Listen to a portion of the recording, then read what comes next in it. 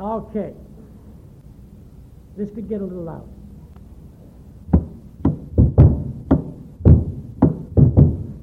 Clap along if you like. Come on, we're going to have some fun here. Sobriety rocks! Sobriety rolls! When you're walking the walk, it's good for the soul.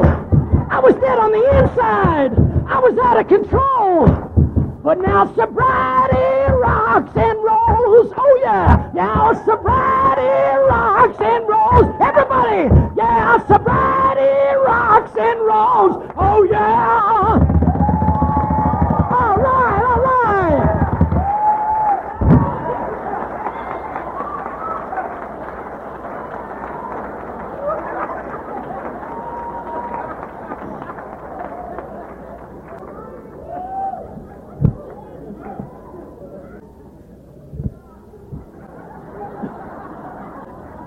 It's been a while since that happened.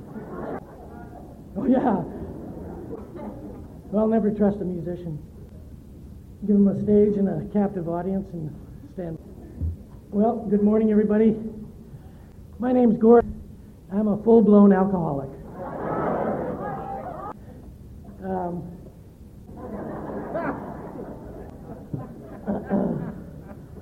I haven't been playing for a while, so I should know how to do this. Okay, I want to thank Marlene and the committee inviting me here today, and I just want to. I want to thank the First Nations of Manitoba for inviting us into their territory. Mose, Miigwech.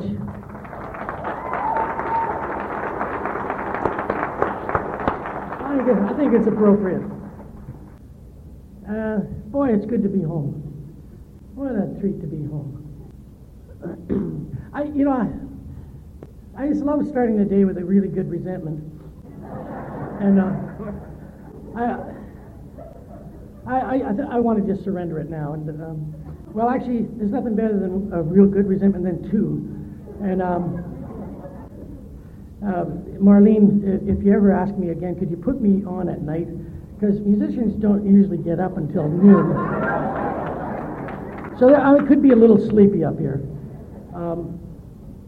The second resentment I want to surrender here is Diane usually comes with me, my partner, to these events. But she's in Hawaii.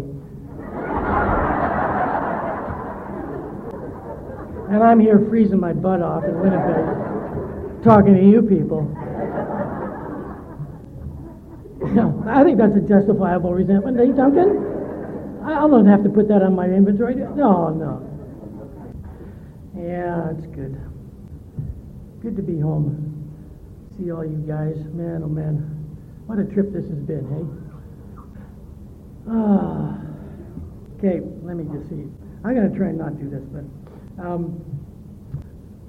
I sobered up in St. Vital in the first step group. That's my home group, and nice to see all the first steppers here today. And I think I'll just I'm going to talk about first of all what happened back there. How things got started. I grew up actually in Victoria.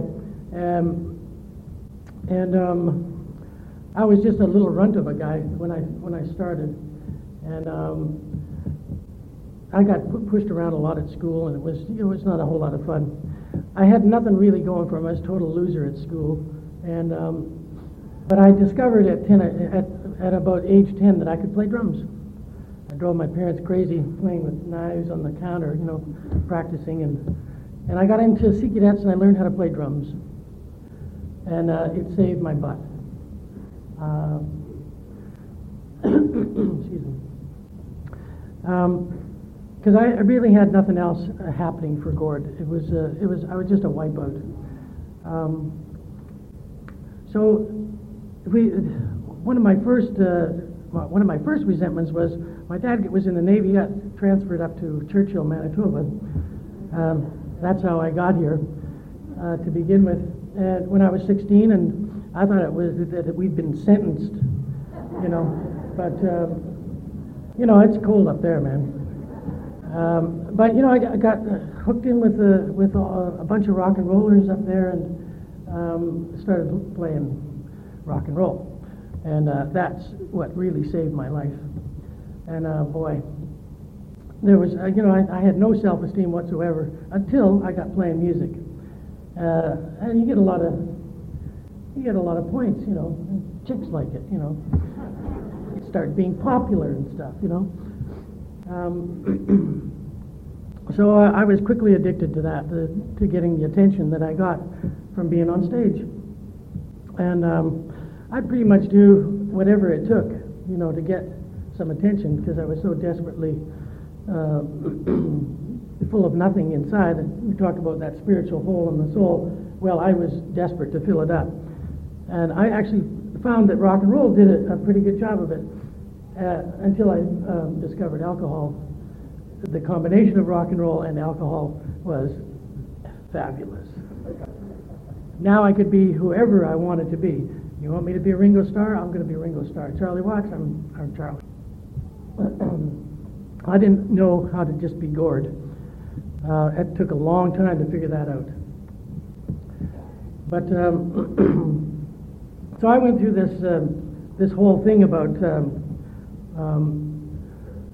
just getting on stage. You know, God, when I was playing at the St. Vital or the Norland or any of these places here in those days, I had backflips off the lighting grid, you know, whatever it took. I learned that you can actually play drums naked. And you got to be kind of careful. But it's entirely possible. I don't recommend it, but it's just how desperate I was for attention. I grew up in a family where there wasn't, you know, it's not that my parents didn't love me. God, you know, like, I had loving parents, and it was a really beautiful family, but they were so preoccupied with each other that there wasn't a whole lot left over for the rest of us. And this is not you know, it's not like a witch hunter or anything in my inventories about this. It was just that's just how it was. And you know, I love those people. But in a situation like that, where there's so much addiction and alcoholism growing up in that atmosphere, you know, you learn quickly how to deal with the feelings. And you know, I'm an alcoholic that's dedicated to pain relief.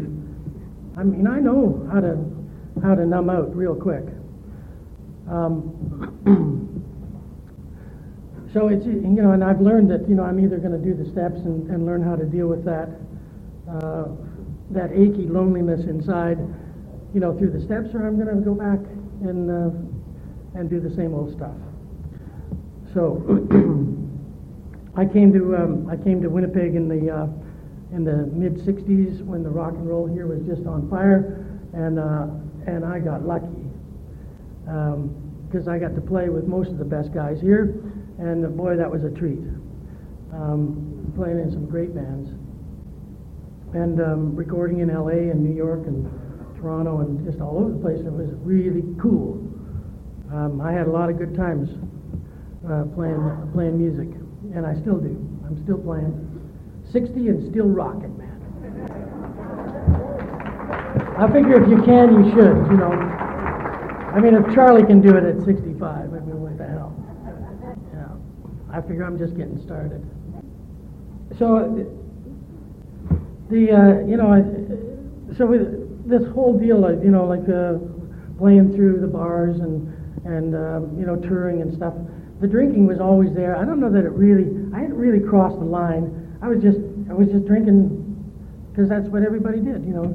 You play in the bars for 6 nights a week, and people are buying you drinks, and you drink. But something happened. Well, in the meantime, I got married, and a wonderful gal, and my childhood sweetheart, and we had a couple of wonderful boys, and I wasn't a great guy. let's just put it that way. I was not faithful. I cheated mercilessly, and what happened for me was that my infidelity cost me that first marriage. By the time my oldest son was 6, she found out that I was having an affair with a gal in Regina, and my bags were packed when I came back off the road, and I was excused from marriage. That was it. And to her credit, she never let me weasel back in. And if one of the wonderful miracles in my life in this program has been to make amends with that lady, and I give her full credit for the 2 sons that I have today. Those kids make me so proud. I give her full credit, because it wasn't a lot of fun growing up with Gord. And after I was excused, it was party time now. Okay, I think I'm a shithead. Now watch me go. Right, I moved in with a whole bunch of other musicians into Fort Rouge, and we just partied every night, play every night, and then go home and party all night until the sun. And the problem, I think that's where I probably crossed the line, right about that time, because it wasn't fun anymore. It was just because I had to do it, and I had no choice. And it's a tough place to be, when you've got to keep drinking. You don't want to drink, but you got to keep going, but it's not working anymore. And right about then, was sort of late 70s. I discovered cocaine at a session in L.A. And it was just this. Now I found the real key to life here, because now I'd usually drink and I'd fall asleep by midnight or 1 o'clock, but now I can drink all night, all through the next morning, all through the next day, the next morning, the next afternoon, the next night. You see where I'm going with this? Like, it was wonderful. I'm not one of these coconuts that just drank water when we used Coke, but I drank. I mean, it was wonderful. I'd have a little soup on day 3, maybe, just to kind of settle in, just to kind of,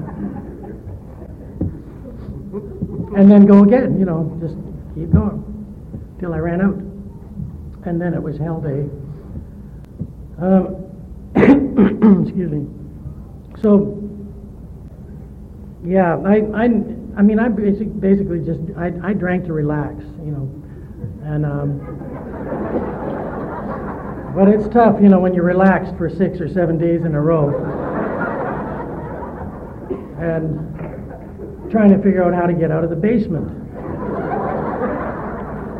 I spent a lot of time down there, and I'd moved the bed down and the TV, because it was always midnight in the basement. And I just loved that. Pretty tough, when the kids are... I had to run it, to being a single dad there for a while. They wanted to come and live with Dad. So they did, and oh man, that was not fun.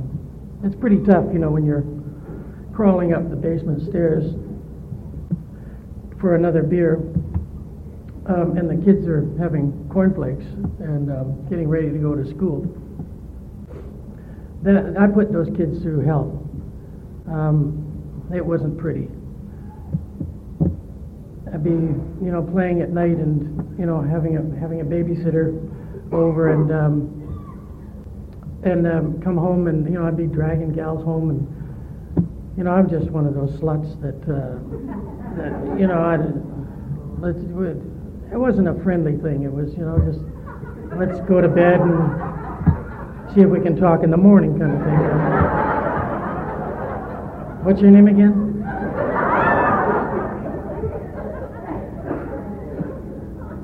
When I got to step 4, there was a little bit of work to do on the sex problems. It's not that funny. Come on. So anyway, I got into this thing where I was, one of my dealers convinced me that I should, quit just buying, like a quarter every once in a while. Buy a full ounce, split it up, sell it to your friends, and then you get to keep a quarter yourself. Made sense to me. I even got a set of scales, and I would go down into the basement and be working there all night, make all these little flaps, and just diligent little beaver. Oh yeah, I was. And if you're anything like me, when you do good work, why, it's cause for celebration.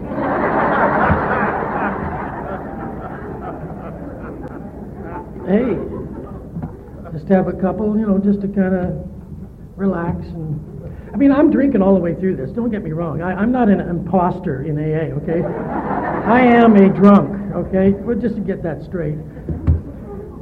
It's just that this other stuff, enabled me to drink for so many days in a row. It was nuts. But I'd be down there, and so, I'm making my promises, it's going to be different this time. I'm going to sell all this shit. And 5 days later, it's all gone again, and I'm running, trying to hide from dealers and hide from the kids, hide from their mom, hide from my parents. I was the fugitive, no kidding.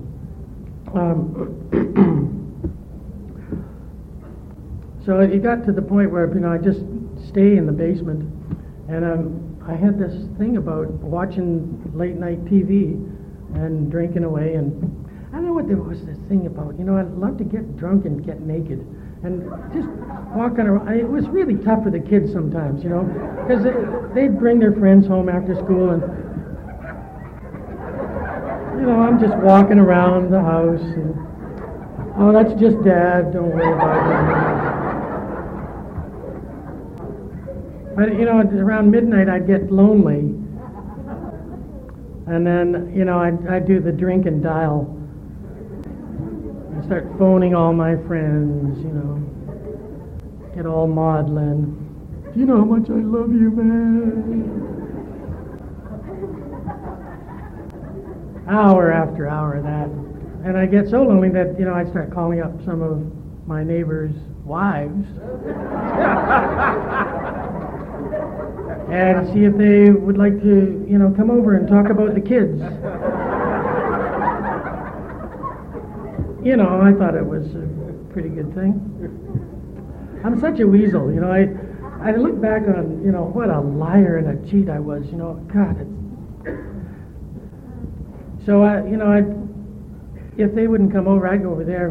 I knew the old man was out of town because he was a musician like me, and, I knew where he was going. And so, go over there and share Mother Nature's little miracle with her. Come weaseling my way back through the back lanes, before sunup.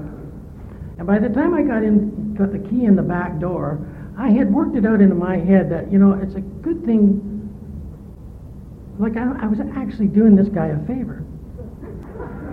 Because if she's going to cheat on him, it may as well be with somebody he can trust.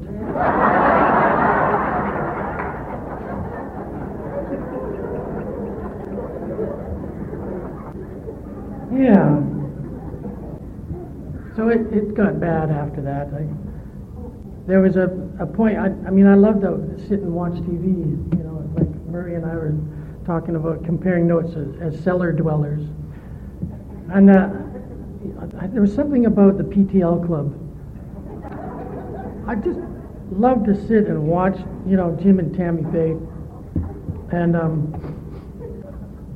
I just start fantasizing about Tammy Faye.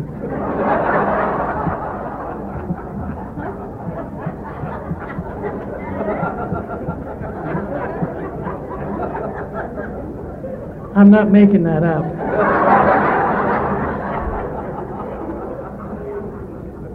Oh, you got that too, eh? Who would make that up, right? There's something about the running mascara that just triggered the rescuer in me, I just get just so, you don't want to. That's probably enough qualification. Do you think I've covered step one? So what happened? Lebo and I were talking about this. We were talking about blackouts, and we only had one blackout, the 80s. Honest to God, I can't remember a whole lot of stuff that happened back then. So by the end of the 80s, I was just cooked. I was just done. I couldn't stop drinking. It was just day after day after day after day, and all day, every day, and not wanting to do it, and hurting everybody, ruining everything at work, and I didn't want to do this. I mean, we're talking about, I never knew I had a disease. I didn't know. I didn't understand any of this stuff. I just knew that, all I wanted to do was kill myself. How can you keep doing this? I would scream at myself in the mirror, The kids are having breakfast and I'm still going, and, and then, here come the promises. So, right after this next line, right after this next whiskey, that's it for me. Never again. And another week would go by. Nothing had changed. So at this point, I'd been working with the Children's Festival here, for about 10 years by that time. A great job. And nearly blew it. I nearly blew it. Well, they were having a little fundraiser at the community, one of the community clubs in St. Vital. And, oh God, there's all these wonderful, polite people, that just kind of stand around and drink like half a glass of wine every hour and a half or something. Like, I was just amazed at these people.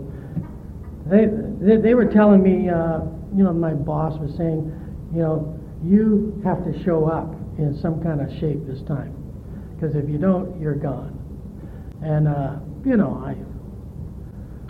thought, the gall of her, to say that to me. I recommended you for your job. Who the hell do you think you're talking to?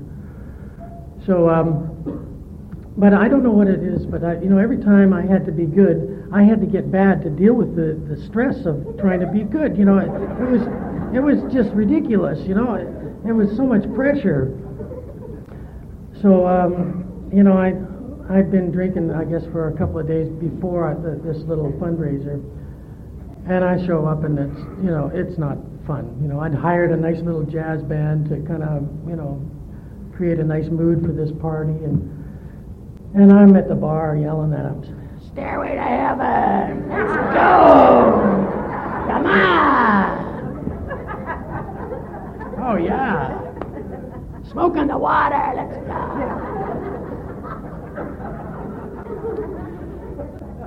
Yeah. They asked me to leave, so I left. And I had a gig in Kenora out at Gun Lake Lodge up in Menaki the next night. So I figured, well, I'm up already, so may as well just stay up. And so I went another night, and the band picked me up around 9:30 in the morning, and they put all the gear in the van, and they put me in between the band gear and the back door, because they didn't want me up front riding with them.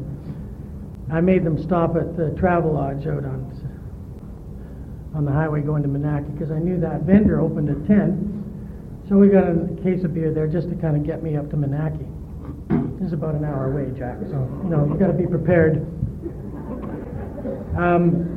So I'm in the back and singing. I like to sing. I'm a coyote. Coyotes don't wear no clothes.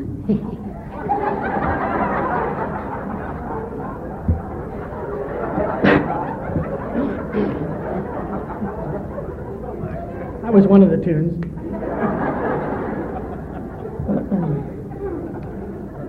And I'm trying to chop lines on the floor tom, and it's exploding all over the place. It was one of those old vans with the shag rug.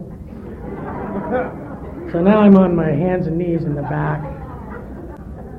snorting up, little bits of styrofoam and gravel.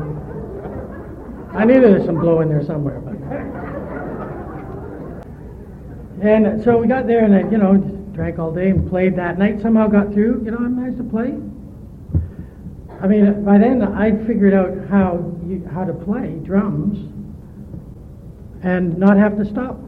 Not have to wait till the next tune. There was a break in the, so that I could have a quick drink. Between tunes. I learned how to drink while I was playing, and well, I'll just show you how. I mean, it's pretty simple. Like this hand, the right hand is. Oh, I just gotta get a beer here. Chick chick chick chick dun chick chick chick dun dun chick chick dun dun dun. Get it? Then I learned that if I used my left foot, I could do the hi-hat like this. You see?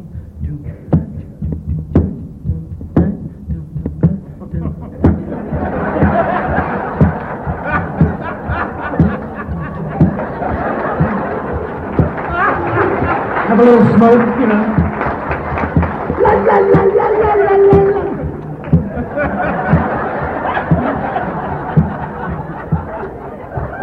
I thought that was tremendously talented. I still do, actually, I can still do it.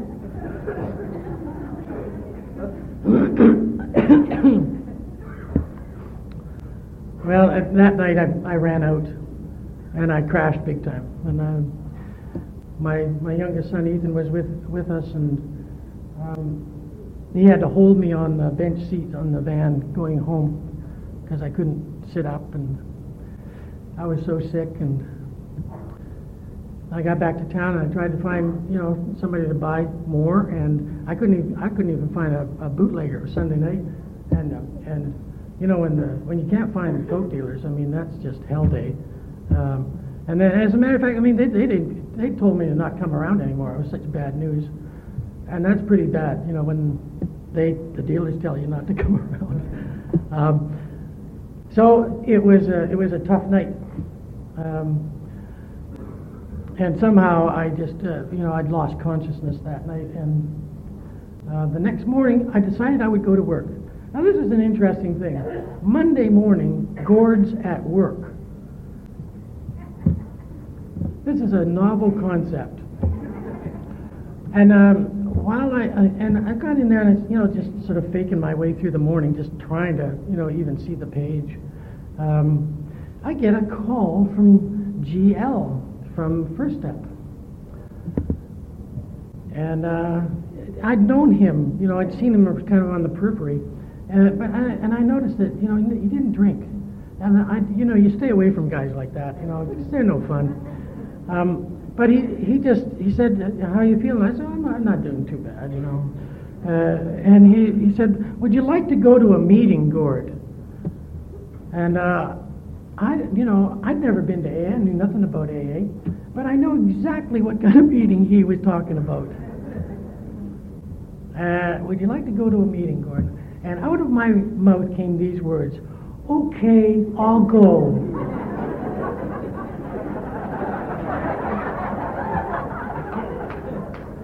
Like, where did those words come from? That's not me. That's not me talking. Boy, if there is a moment of clarity in my story, there it is. Okay, I'll go. At about 4 o'clock that afternoon, I'd had some soup. I was kind of feeling a little better. I'm thinking, man, I think we've made a rash decision here. I think I'll just go home and kind of have a nap. And so I got into my van, and I looked across the parking lot, and there was GL. You will come with me. And off we went to First Step for a 5:30 meeting. I couldn't believe my ears. I knew half the room. I never wondered where these guys had gone, I think most of my buddies were either dead or in jail. now the rest of them, they're in AA. So that was a pretty cool deal. I mean, I can't, just like Jack was saying, I can't remember a whole lot, but there was something there that I knew that I was going to be okay. I felt something in the room. And I would like to say that, from that moment on, I haven't found it necessary to have another drink. But I did. And I went home. I met my first sponsor there, Dennis Dino. And he got my number. I got his. Of course, I didn't use it, but he did. And so he was calling me like every half hour. How are you doing now? What's going on now? I just want him to go away, I'm dying. I need a drink so bad. And I had 2 beers in the fridge. So I cracked one and I just chugged it down, and just to kind of relax. Just so that I could think a little deeper on what I'd heard in that meeting, you see. Don't want to make too rash a decision here. So, but I got halfway through the second beer, and this thing went off in my head, saying, I think this is it. I think we'll just pour this down the drain. I'd never ever done that. I'd never poured out half a beer. Down it went, and Dennis called. I said, I think I've just had my last drink, but I don't know how I'm going to go to sleep. He said, just get on your knees and ask God for a little help. I said, are you out of your mind? And he said, yeah, thanks for the compliment. So, it was so crazy to me. I mean, I decided, well, I may as well try it, It seems so nuts. So I did. I got on my knees and I said, God, I don't know who you are, what you are, but man, I am desperate here. I need to sleep and I don't want to drink. And I went to sleep. I've been doing that every day now since the 23rd of October, 1989. So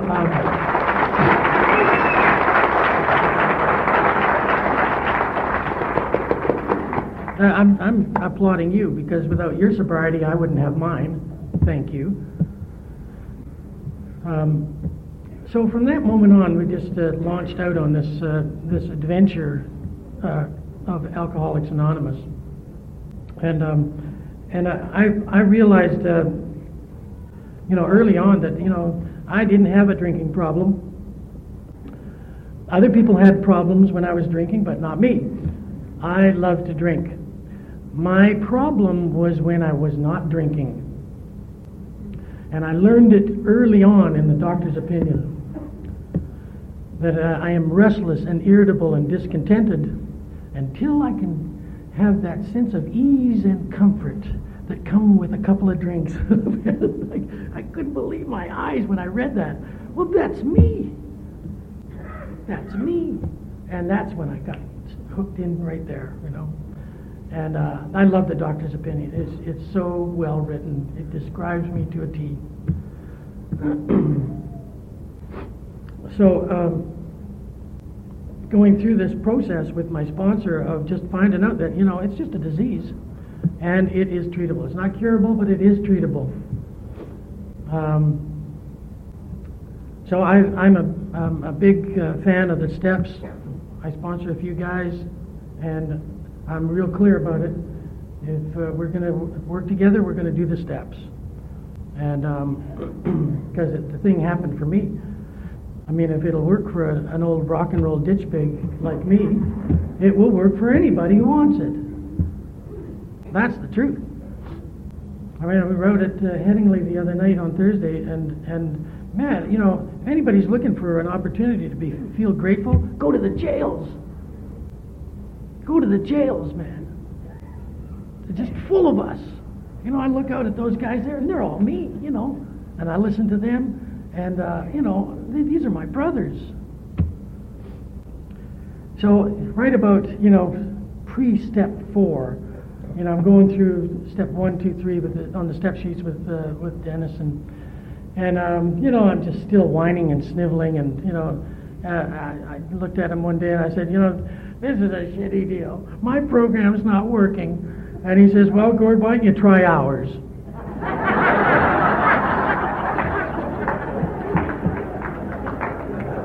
Because this is the program that works. Eh? This is my little big book. But I have this everywhere I go. I don't go anywhere without this book. Because it's got the solution for every problem that, it tells us real clear. The main purpose of this book is to enable you to find a power greater than yourself that will solve your problem. Geez, I almost stumped the table there. That's going to solve my problem. The steps do it. And, oh God, we're going through step 2, and I've heard Ken describe insanity. Well, everybody knows the description of insanity, doing the same thing over and over again, expecting a different result. Well, I heard a good one. Insanity is the hope of a better past.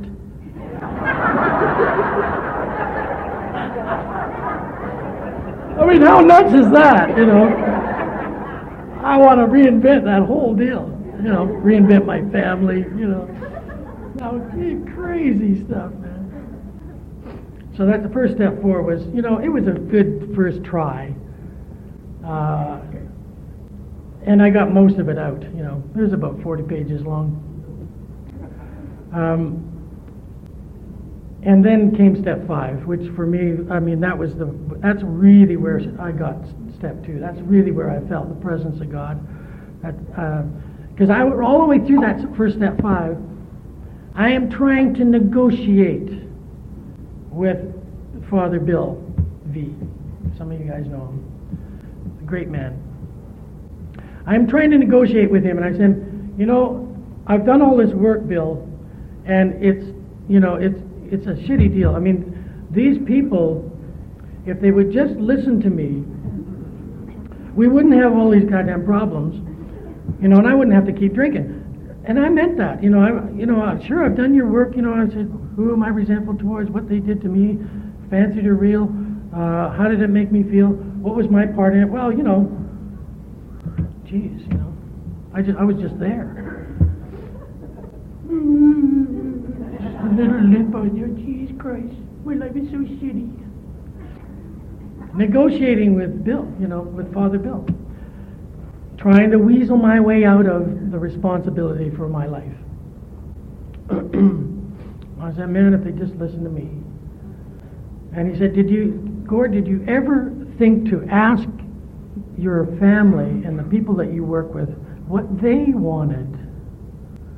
I said, Bill, why would I ask them what they want when I already know what they need? Oh, I meant it too, and he just kept pounding away at me at that denial until I just finally gave up. And I fell into this huge man, and just, there was no more running. I had nowhere to go. I couldn't drink my problems away. I couldn't drug my problems away. There's nowhere to go but to this power. And I felt it then. And I'm feeling it right now.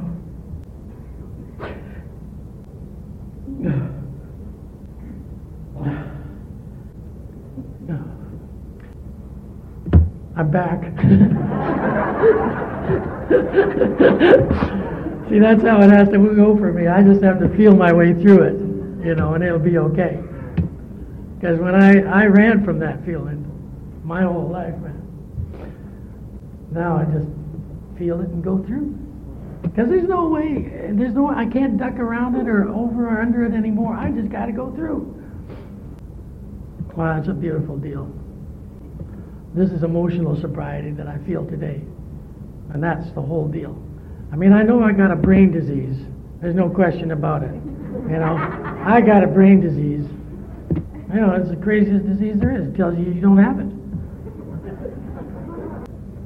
But it's the emotions that are caused by the thinking. That's the problem. And it's usually because it's not going Gord's way. That's what I found out in step 5. Maybe it's not supposed to go Gordy's way. Man, that's a challenge to a drunk like me. Because I figure I got X-ray vision on what everybody else should be doing. You know, they're just not listening. Yeah. Well, anyway, I went through, the rest of the steps. I've, like Jack was saying, 6 and 7. I'm at 6 and 7 every morning. That's, God puts people and circumstances in my path every day to see, well, how are you going to behave this time, Gord? Are you going to be this raging lunatic again, or are you going to, just take a, pause when agitated or doubtful, ask for the right thought or action? That's what, that thing has saved my butt. I don't know how many thousands of times. Pause when agitated or doubtful, asking for the right thought or action. I mean, that's a pretty cool little direction. And then I got into the amends, and boy, now we're talking about when things really started to open up for me. Is I had the list from step 4. There was about 45 names there that God had me busy that first year, and I was touring at the time too. I was out on tour with Fred Penner and we were we're touring all over the place, and all of my family was spread.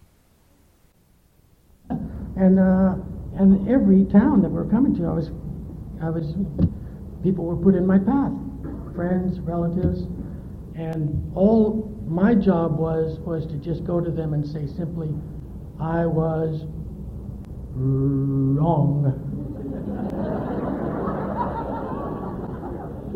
Wrong. Just makes me kind of puke to try and cough it up. Because all I wanted to do was say, I'm sorry. Like I've done a million times, right? No, this is different. I say, I was wrong, and I'm in a program of recovery now, and I'm determined that I'm not going to screw you over again, ever. And that's when things changed for me. With everybody. I sat in the backyard in Wolseley with my first ex-wife, and I said this out loud to her. I was wrong. I feel badly that I betrayed you and put you and the boys through all this hell. And I'm determined that it's going to stop now. And one of the ways that I'm going to show you that I am determined to do this is, here is a year's worth of maintenance checks, a year's worth post-dated, and I promise you that there'll be money in that account to cover that payment every month. You see, this is when I started growing up. Now, that had never occurred to me. My sponsor suggested that to me. Okay? I mean, I don't think we talk enough about a financial amends, in these meetings. That's just part of my deal. I mean, when I started to clean it up, now, it's not paying people back my money. It's not paying them their money. I ripped them off. It was their money. I got to give them their money back, right? So I've learned, after I'd done this about 25 times, man, I started getting wired to this deal. I said, bring on these amends. Let's get at her. And when we read, page 84, I think it's, after step 9, that's when the promises kick in. When we do the amends with everybody. And, Lord, I live free and clear today. I stand before you, I look every one of you in the eye, and I know I don't owe anybody a nickel. Well, Tommy, the golf bet, I'll get you later. But, I can stand here and say that out loud. Here's a situation when I was 8 years sober. We got into a business and, probably the best music festival that nobody ever saw in this town, Man, we lost our ass. $500,000 on one weekend. And, I thought we were going to get rich, I really went for the bait on this one. And I had to go and do amends with 75 creditors, face to face. Cut deals, 25 cents on the dollar, 50 cents. Some guy said, you guys are in the ditch, you'll never get out. They just wrote it off. But I was still sitting there with, a couple $100,000, and we didn't run away. We stayed in business and kept grinding away on this thing. But the interest and all that, the loans and stuff, and we just were crippled. But we kept going. And man, I was just puking it up at the meetings, and because I was really, it was tough to sleep with all of this stuff. But it got to a point where about 6 years ago, I said, okay, I got to mortgage the house. I'm cashing in the RSPs. I'm going to put all my life savings in there, and I'm going to pay it off because I couldn't take it anymore. So I did, and I just finished paying off the last loan 5 months ago. $160,000. It's over. Okay? So I did it with help, believe me. But I'm done, like I don't owe anybody anything. I got a car payment and, just like the earth people. But, what a way to live, There was a point, this thing about, I'm still learning to be grateful for difficulty, There was a point there just before this all happened where my second relationship decided that she'd had enough of Penny. She'd had enough of this recovery booga booga. She was still drinking and she wanted to keep going. And I was just crazy. I was leaving the big book on the back of the toilet on her pillow, just so maybe she could read a little and better understand what I'm going through. But no. So she left, and my sponsor and I were sitting on the front steps while watching these guys unload the house. They just emptied the house. And it was all her stuff. I didn't want any of my junk furniture anyway. But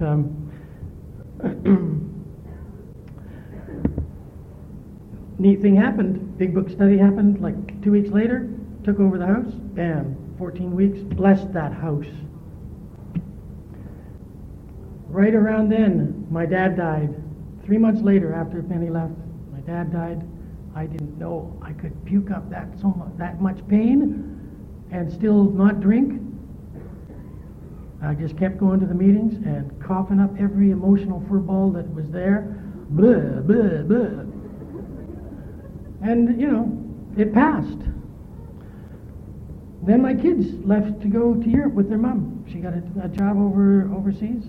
Both of my sponsors left to go to the States to work down the States. So here we go. She's gone. Dad died. Kids went to Europe. Both of my sponsors are gone. What the hell's going on? I'm feeling a lot of pain here.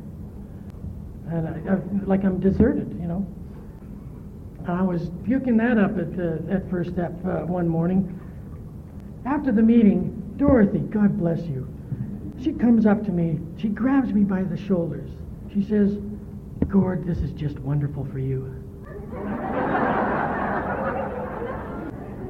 God must love you so much to give you this much pain as an opportunity to grow spiritually. Looking at me, how she looks at you, I'm not going to repeat in mixed company what I told her she could do with her comment. Come on now. She was right, of course. But it doesn't feel like that when you're going through this kind of stuff, man. It hurts. But not once did it occur to me that perhaps a couple of cold beverages might solve the problem. Not once did it come in. I had been to probably 20 big book studies by then. I'm doing the work. It's paying off. I know in my guts that I don't need to drink and use anymore. And I knew it then. It was just painful. So I'm really careful these days, I was going through this thing about, every time something would happen, I'd say, I'd be on my knees and God, help me be strong, help me, give me some strength here. And every time I asked for strength, he gave me even more difficulty to make me stronger. Like, what is that? So the hell with that crap. I'm not praying for strength or anything anymore. It's just, I will be done. Let's go. Whatever.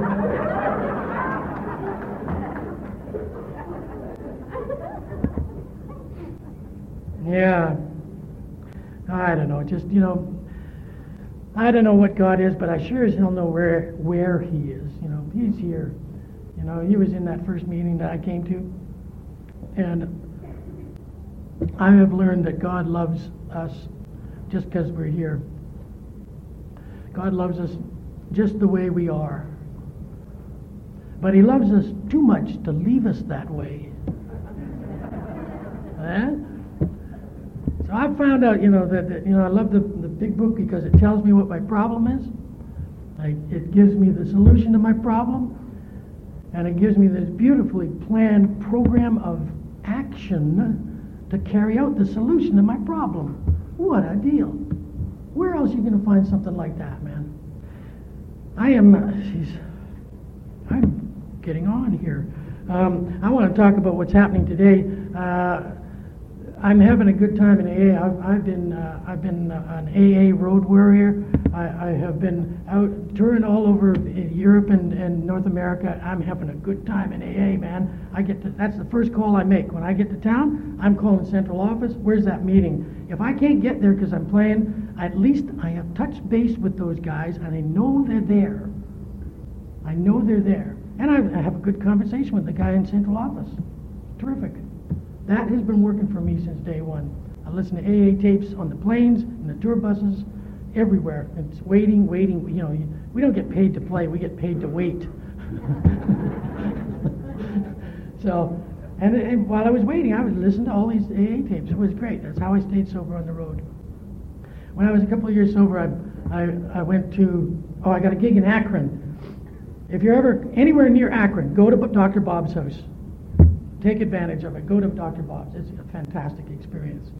So we got this gig. The gig finishes. I've got 2 hours before the plane takes off.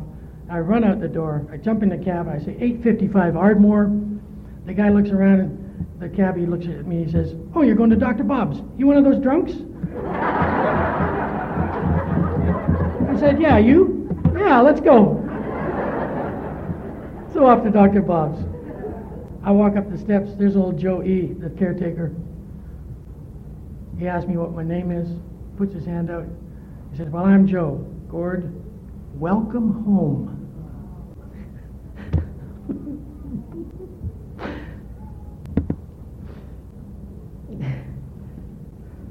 Oh, man.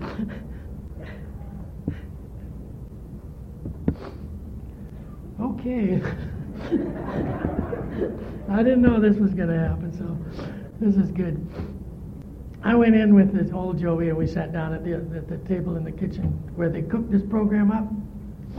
Had a cup of coffee out of the old coffee pot. Bought a couple of souvenirs. I drank at Dr. Bob coffee pot. And,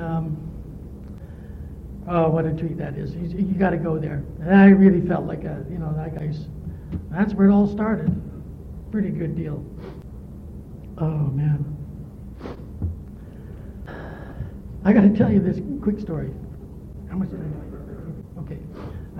I got to talk about just step 12 because I've had such a good time with it. My sponsor got me going right out of the get-go. Pretty much as soon as I'd done my step 5, he said, "Okay." I was still whining and sniveling a few days. He says, "That's enough. Go help that newcomer. I've heard enough." And so I looked at him in amazement, and I said, "Dino, this guy can't find his own ass with both hands and a compass. How is helping him going to help me?" And he says, "Probably the same way that trying to help you is helping me."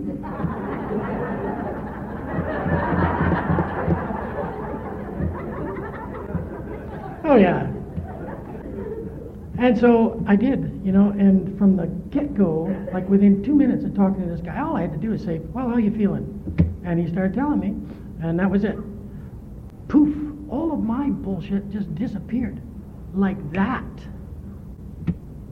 Like that. I'm not thinking about me. I'm concerned about this guy, And we're talking about his problem with our solution. And that's where I made the connection. Right around that time, he says, now you got to get doing some service work. Go clean those ashtrays. I had stopped smoking 3 years before I got to AA.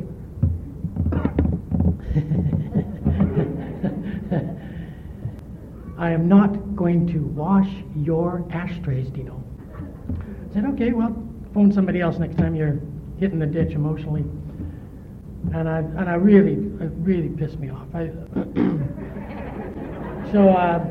So I started washing the ashtrays. And you talk about a justifiable resentment. And it was just like every day. I'd go every morning and I'd be picking up the ashtrays, putting them in the garbage, and then washing them. Washing these ashtrays. Christ almighty. And I'm telling them, this is just bullshit. How is this helping me stay sober? Just keep doing it. You'll find out later. About 3 weeks later, I'm talking to a newcomer right after the meeting, and some other guy, starts picking up the ashtrays and start washing. I go over and I say, hey, those are my ashtrays.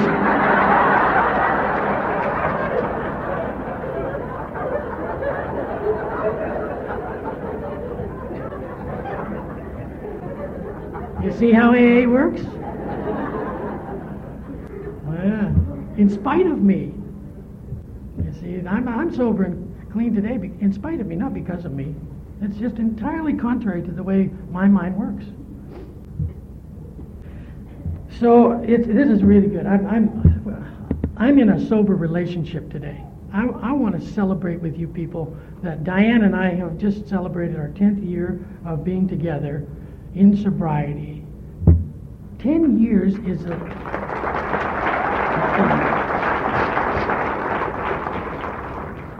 that's a lifetime for an Elkie, 10 years. I mean, I've never been with anybody longer than, a couple of months but anyway, it's just been such a thrill. We started going out, like when the second marriage, when the second marriage stopped, my sponsor said, why don't you just give these gals a rest for a little while? They'll survive without you, Gord. I couldn't believe that he would say that to me, So I tried it and said, well, I don't know if I can do that, He said, just try 90 and 90, Just try it, well, how about 30? I could probably maybe do 30. I could make it maybe a week. I'd always had somebody there, I got a lot of validation out of women, That's how I identified myself. I didn't know I could be okay, He said, is Gord going to be okay with just Gord and God? Yes or no? And I didn't know. I'd never tried it. I said, okay, well, give it a try. And we did it one day at a time because, I'm going to the meetings. I'm objectivizing women there in the meetings. I'm checking out all the newcomer gals. I'm thinking, I should go and talk to her. I could help her. My sponsor caught the play one day when I was, just sitting there, off in La La Land. And right after the Lord's Prayer, I make a beeline to this gal, and he jumps right in my path. He goes, think. Where do you think you're going? I said, well, I just want to go talk to that gal. She's in a lot of pain. I could probably help her. I said, well, what's this going to sound like? I said, well, we just go for coffee and talk about God.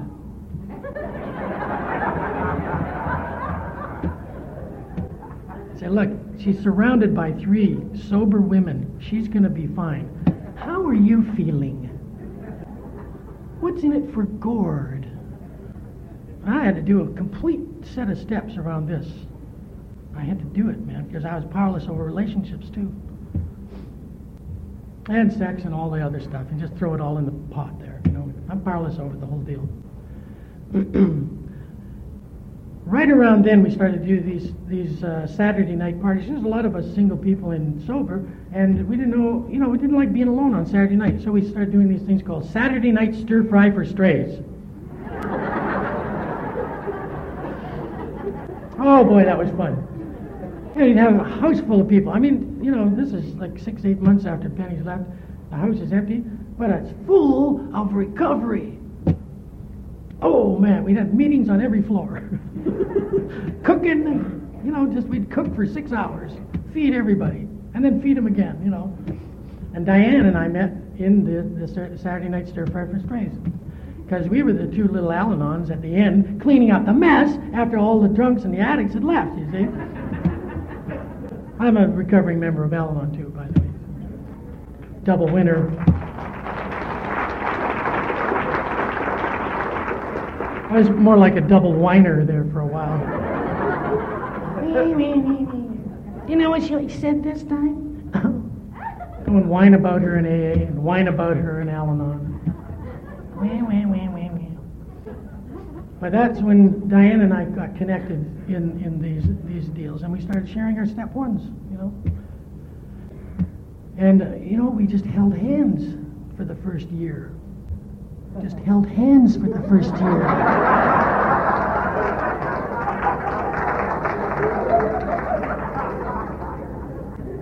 Yeah, I'm not making that up. So, boy, it's been fun. And I mean, it was pretty terrifying when we finally, you know, made the big leap. Just terrifying. You know, learning how to do it sober.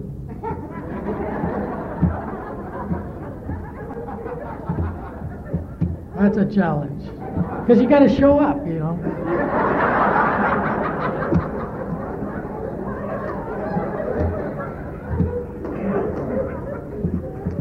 And, you know,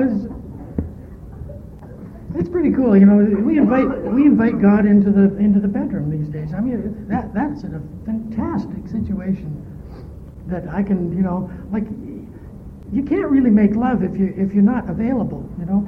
And I'm really having to, some of the steps I'm working on now are just my emotional availability to her. Because I come home from work sometimes, I'm just, woo, you know, and I just gotta kind of, you know, I gotta come home and pray, you know. I want to be with her. And try not to eat my way, you know, think my way through dinner, you know. Just off, gone again, just, I want to be there with her. So this is a pretty good deal. And okay, action. I think I'm done. So I want to don't rush me off now. Jesus, you know. Oh God, he's done.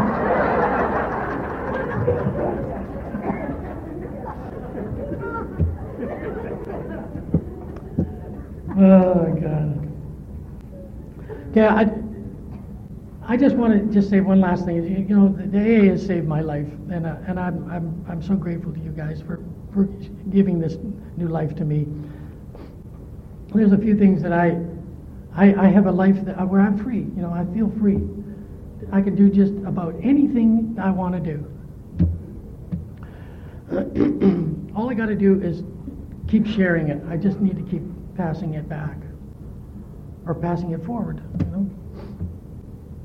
I was at a meeting in San Antonio, and we listened to the sheriff tell his story, and I was sitting beside this live wire drunk, and he could hardly, you know, he was trying to smoke, he was trying to drink his coffee, and after the meeting, you know, I shook his hand and say, "How are you doing?" And I go off on this whole story about, you know, God, it's just wonderfully sober, and, you know, I get to travel all over the place, and, wow, look at me, you know, aren't I having a great life? And, you know, this guy's, you know. And out of the corner of my eye, I see this little Mexican guy come over. He's watching us. He comes over and he looks up at me and says, "Hey, what's your name, man?" And I say, "Gord." "Gord, what the hell kind of name is Gord?" And I said, "Well, it's short for Gordon." Gordon. Wow, yeah. I think I'm going to call you Flash Gordon. Yeah. You got them flashing eyes, man. Wow, you're really on fire with the program, eh? You must be one of those AA gurus we hear so much about.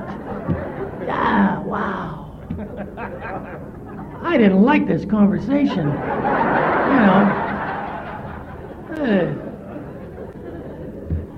Then I watch him go over and 12-step this newcomer. And all he did was say, "How you feeling, man?" And this guy said, "I just don't want to drink tonight." And I watched George sit down with this guy and 12-step him and tell his story so simply and generously. And man, did I learn something there, man. Because, I'm so grandiose. I just go off, I forget who I'm talking to. I've got to pay attention. I want to do it simply, with generosity. So I sponsor guys today because I want to live free. That's why. They're doing me the favor. Somebody asked me to sponsor them. I am the recipient of the favor because I'm not thinking about me all the bloody time. And I pray for other people so that I can live free. I never knew that was the catch. Got to pray for them, no matter what, no matter what's happened. And I forgive others so I can live free today. And if it will work for a burned out, washed up old rock and roll ditch pig like me, it will work for anybody who wants it. I love you all. Thanks.